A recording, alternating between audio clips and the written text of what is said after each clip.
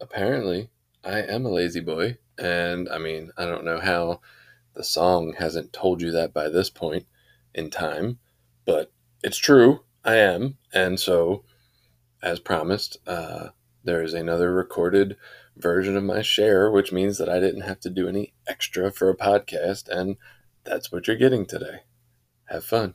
I'm a lazy boy, there's no doubt about it. Might take a miracle to get me started. I'm a lazy boy, there's no doubt about it. Might take a miracle to get me started.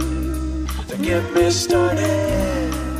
To get me started again. To get me started. To get me started, son. You better get up. You better get up while you can. Son, you better get up. You better get up while you can. Addict named Jason. Still waiting for people to say, hi, Jason. What the fuck? Can y'all hear me? Thumbs up, something, a little laughter. Okay, good. Hey, thank you. Now I know I can proceed. I'm a little weirded out. I'm so used to doing these meetings in the comfort of my house and my room. And in that setup, there's a wall right behind me. And so I'm really fucking freaked out by looking at myself and having all this room behind me, and there's like a door, and I'm just waiting for the killer to come in the back of it or something. I don't know. Our brains go all over the place. But what I can tell you is I got to NA 20 minutes, right? I'm gonna hear a buzzer. Is that what you said? I'll hear a buzzer, I hope. I got to NA and I could not stop shooting heroin and cocaine at the end, right? There was a whole lot of other stuff along the way. It was always about doing more. If my drug of choice wasn't available, I'd take whatever the hell you had to make me feel different. And I really just wanted to stop feeling the way I felt, to stop feeling, to stop doing drugs, maybe. I don't know what the fuck I wanted when I got here. I just know I wanted something to be different, right? Because the way things were was not good. And so through that, through taking suggestions, through being in NA, through doing what needed to be done, through working with a sponsor, through having a network, through an honest self-appraisal of a variety of ways, I'm able to see that my story for me starts like before that at this point in time. My story for me that I feel like has to do with my process of addiction starts early on in elementary school. I can just remember feeling like I wasn't tough enough, basically. I can expound on that some at times, but the fact of the matter is, like, the other boys sounded loud and tough and angry, and my father was loud and tough and angry, and I just felt like I was paralyzed in fear at all times. I didn't feel like I was enough of a man. I felt like I would never be enough of a man. There was something just fundamentally wrong with me. I was born wrong, and that was never gonna, change. And I just needed to do my best from an early point in my life to hide the hell out of that and try to be something else so that you would accept me and like me. And so that's what I did. I kept trying to be something else. I tried to be what I thought other people wanted. And that's the progression up until the drugs was all about just hiding who I was, feeling shame about how I felt inside, not being able to tell anybody or talk about it, and then, trying to be something different on the outside that I thought would make you like me. And so, that progressed through like starting to get bad grades in school, not because I was, incapable of getting better grades or didn't want to get better grades. I just wanted to be accepted, and I thought the cooler kids weren't getting good grades, and so I didn't want to be made fun of, right?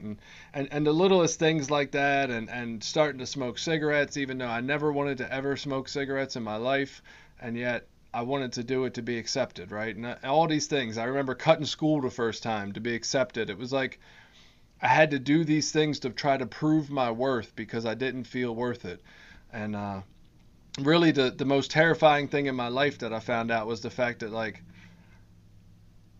something I did might prove what I already believed, which was that I was a failure, right? That I was a failure and something was wrong with me, and this was never going to work out for me.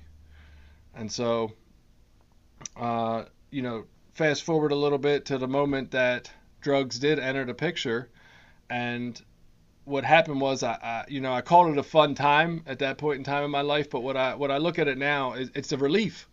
It was it was the relief of using took away that voice that told me I wasn't enough, right? And that's I just like I chased that from the moment I felt it the first time. That little bit of freedom from that voice that says you suck all day long every day. I just kept chasing it, and like every day that I didn't have drugs from that day forward was a terrible, shitty day that I was stuck living with me without any way to escape it. And every day that I had the ability to try to chase drugs was a halfway decent day, right? And that led me to doing any and all drugs that I could find, right? You could bring stuff that was over-the-counter stuff, and you said, hey, if we do enough of these, it'll get you high. And I would try to do enough of it, right? I remember I do remember the name of it, but I'm not going to tell you because you're not going to relapse on, some of my suggestions. But I tried this certain medicine that if you took it supposedly made you, have a trip like acid or something. And I took fucking 44 of these bitches one night, like ridiculous amounts of them. And I remember waking up the next night, and they did make you feel fucked up. I mean, I guess you take 44 of anything, it might make you feel fucked up. But I remember the next morning, like shaking, almost like I was having a seizure or whatever when I woke up, right? And I'm lucky I did wake up, but that was never a goddamn concern for me because I was just so desperate to feel something else besides me. And I just kept chasing that, right? I chased it to the point that I had to start doing things to come up with more money to get more drugs. I chased it to the point that I went into really sketchy neighborhoods that I didn't belong in, and especially at the times of the day and night that I was going in there, I put myself in all kinds of harm's way in order to get one more. Because honestly, at that point in time, my life didn't make any sense without one more. Right? Nothing else mattered. Nothing else was of any importance at all except getting one more, and dying in the pursuit of that seemed entirely worth it at that point. And so I had some introduction to NA. I had been to a few detoxes. People came in and shared. I didn't really hear a whole lot. I would go home from detox. I would go to a couple meetings because it seemed to make my parents happy. And I wasn't going, like, I never heard y'all say 90 and 90. I wasn't really listening. So I just went to like the same meeting each week, once a week. And then I would try to get money from my mom to go bowling with you guys, which I wasn't really going bowling with you guys. I never talked to you. I just overheard you talking about it and thought you were dorks for trying to go bowling without getting high. And then that would be that, right? It would be right back to the same old thing. But something happened along the way where I ended up in here, and I guess the time was right, and I heard something new, right? I heard people talking about being to the same places of desperation and despair and hopelessness that I felt like I was at, right? I had that moment of clarity where I just recognized myself for in that moment being a gigantic piece of shit, really. I couldn't stop doing these actions in my life that led me to hurt the people that cared about me the most. And so that moment of clarity sunk through. I was ready to stop having all the answers, and I started hearing some things in these meetings. People talked about feeling like shit and not being able to go to work all day and not being able to hold a job and not being able to get anywhere in life. And they talked about how every time they got high, they said, oh my God, tomorrow I'm going to get my goddamn life together. I'm going to go job hunting. I'm going to get a job. I'm finally going to make people proud of me. It's all going to work out tomorrow. And then as soon as the drugs wore off, like it was, no, I'm going to get high again. That's what I'm going to do, right? And so it was just that same story over and over and over, day in and day out. I lived the same goddamn day every fucking day. I woke up, I was ill, I hated life. I had to, make my way down to the strip to get a ride over the road to buy what I needed to buy to try to get back to get well. And it was the same shit every day. From then on, it was just that same chase all day long, and it was miserable. And so I started taking the suggestions that they talk about in this program. And if you go to, 1 meeting, 2 meetings, 3 meetings, you'll hear the suggestions. It's doing 90 and 90, right? 90 meetings in 90 days. The theory behind that is we got high every goddamn day. Why shouldn't we do something, positive for our lives every day to try to replace that? And so an hour a day at a meeting is a good thing to do. They talked about pray, go to meetings, and don't pick up, right? One of the most mind-blowing things I heard when I got here, if you don't pick it up, it won't get in you. I know that sounds like the dumbest shit ever, but like it's for real. If you don't pick it up, it won't get in you. Not once did I ever come out of detox and stumble down the road and trip and fall onto a work, right, and got high. Like I always had to go cop and get it. It never just happened by accident. I always had to go down to see my friends that were still getting high to show them how good I looked after 4 days of actually eating, right? Like I just couldn't avoid that. And so I always set myself up to be in position.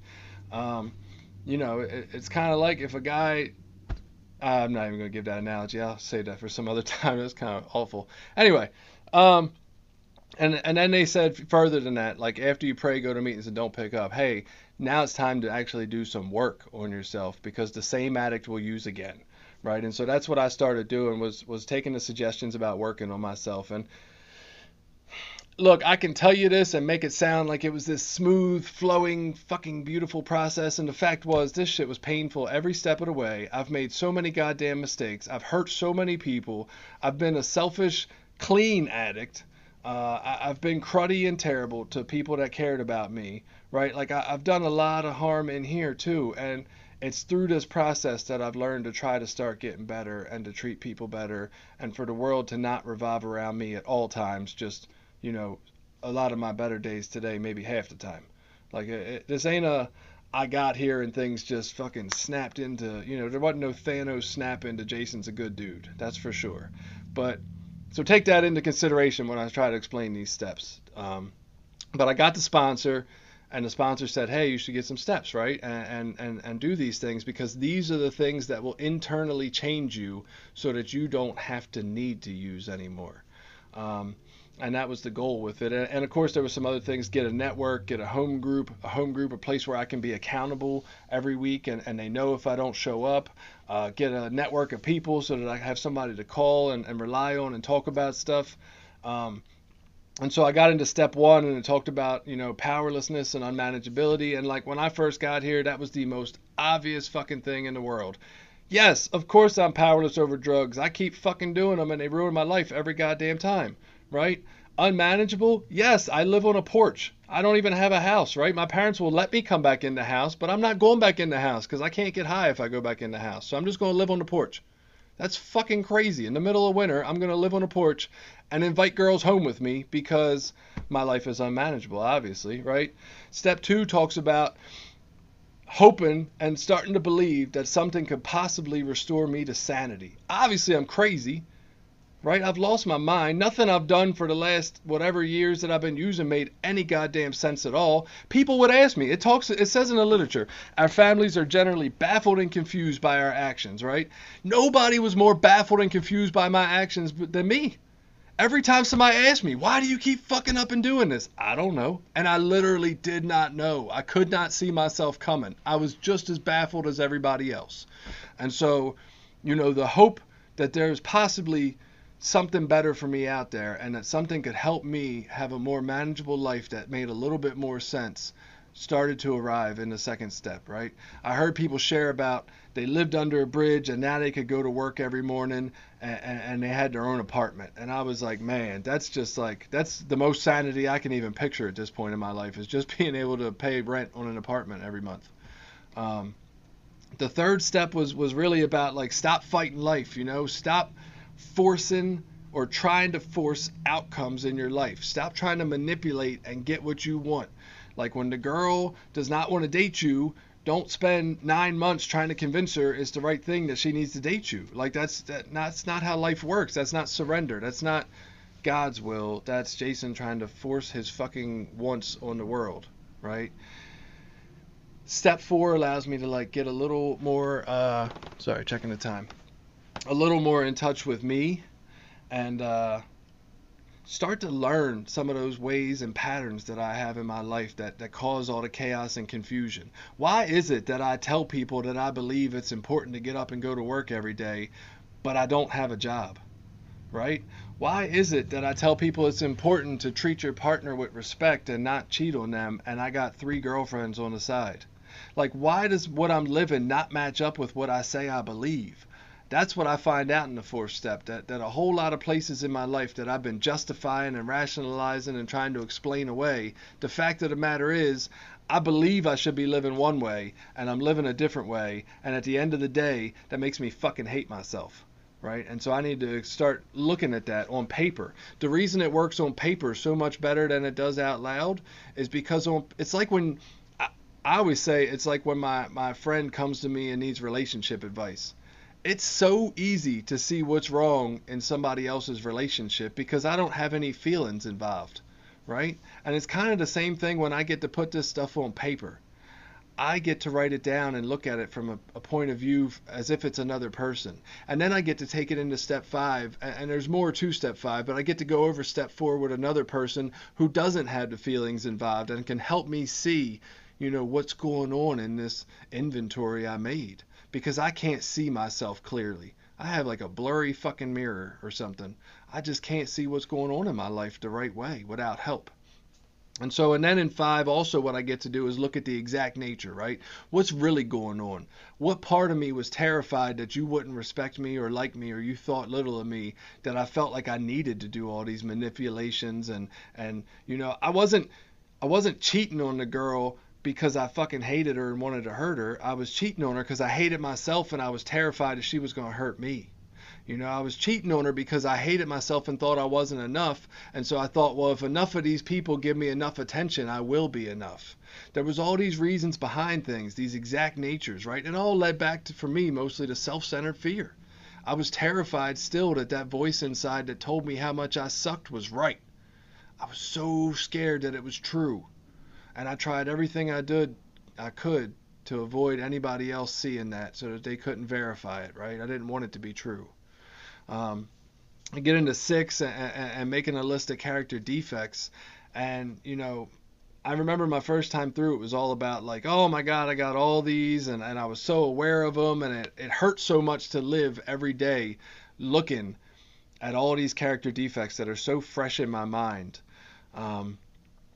But what ultimately I believe about that today is that like I can only work on what's really in the here and now and bothering me, right? Yeah, I can make a list 300 character defects long, but the fact of the matter is like if it's not really getting on my nerves today, nothing's going to happen with it because the entire point of the 6th step is to become entirely ready.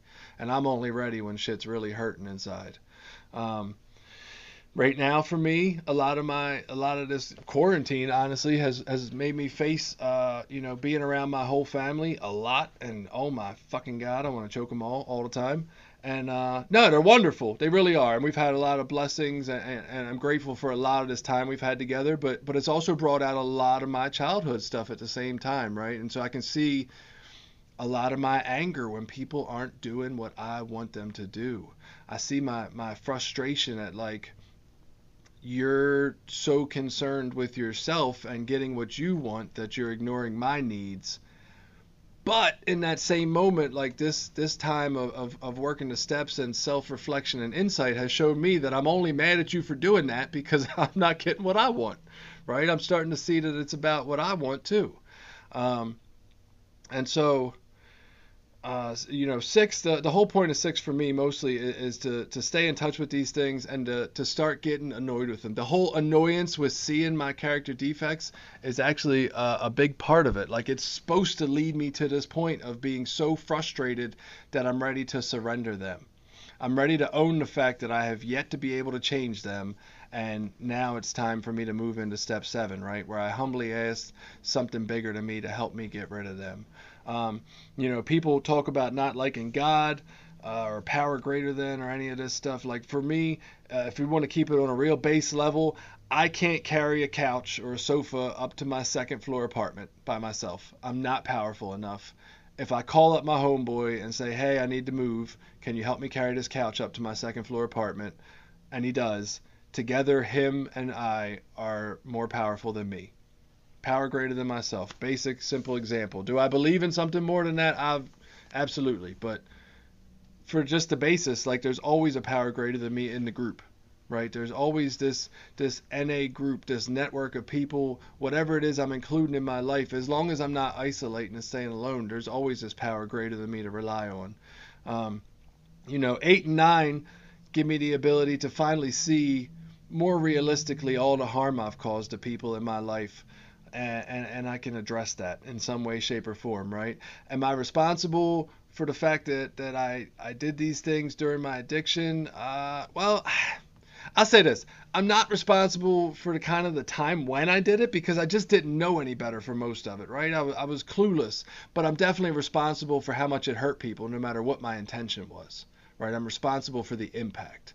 And so that's what I get to address in 8 and 9. And a lot of that, yes, there's of course with my sponsor I get to find different amends I need to make in particular, but in general, living better today and treating people well and just trying to do no more damage than I've already done takes care of a large portion of that, right? A large portion of what's going on in 8 and 9. And then 10, 11, and 12, I get to, do these things on a regular basis. I get to continue to look at myself daily.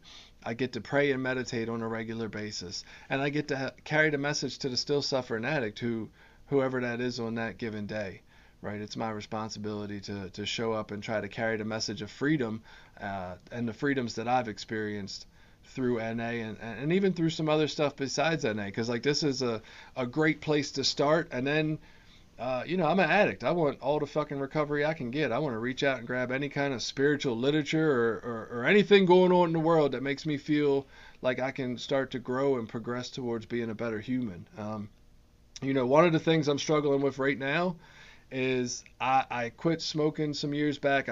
I traded smoking for vaping some years back, and then I quit vaping last Thanksgiving. And then all this sitting still, dealing with myself has put me in a place where I want to use coping things, right? I want to eat sugary shit at night, and I'm being called to smoke a cigar or something, and I did the other day. So look, I smoked one 2 weeks ago, and I was like, ew, that tasted like shit. Here's the crazy part about addiction: it tasted like shit, and I still wanted to do it again, right?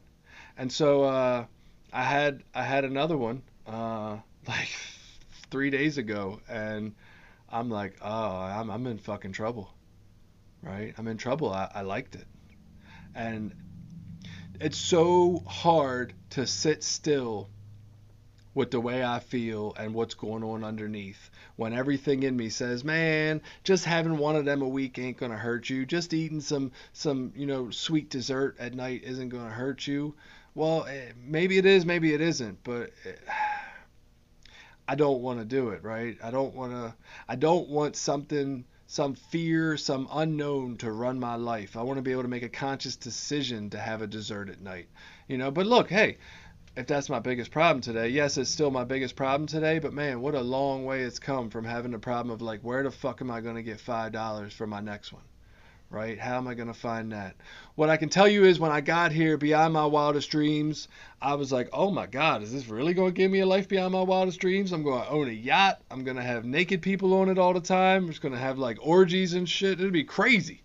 Right? And what happened was the beyond my wildest dreams part is the fact that my wildest dreams today are just to keep becoming a better human, because it makes me so happy to be good to other people, right? The people I love, my kids, the moments when I'm able to see God work through me and treat them in ways that I've just never been able to treat them, that is mind-blowingly powerful for me, and that's what I search for today. That's beyond my wildest dreams, that all I want is a simple life.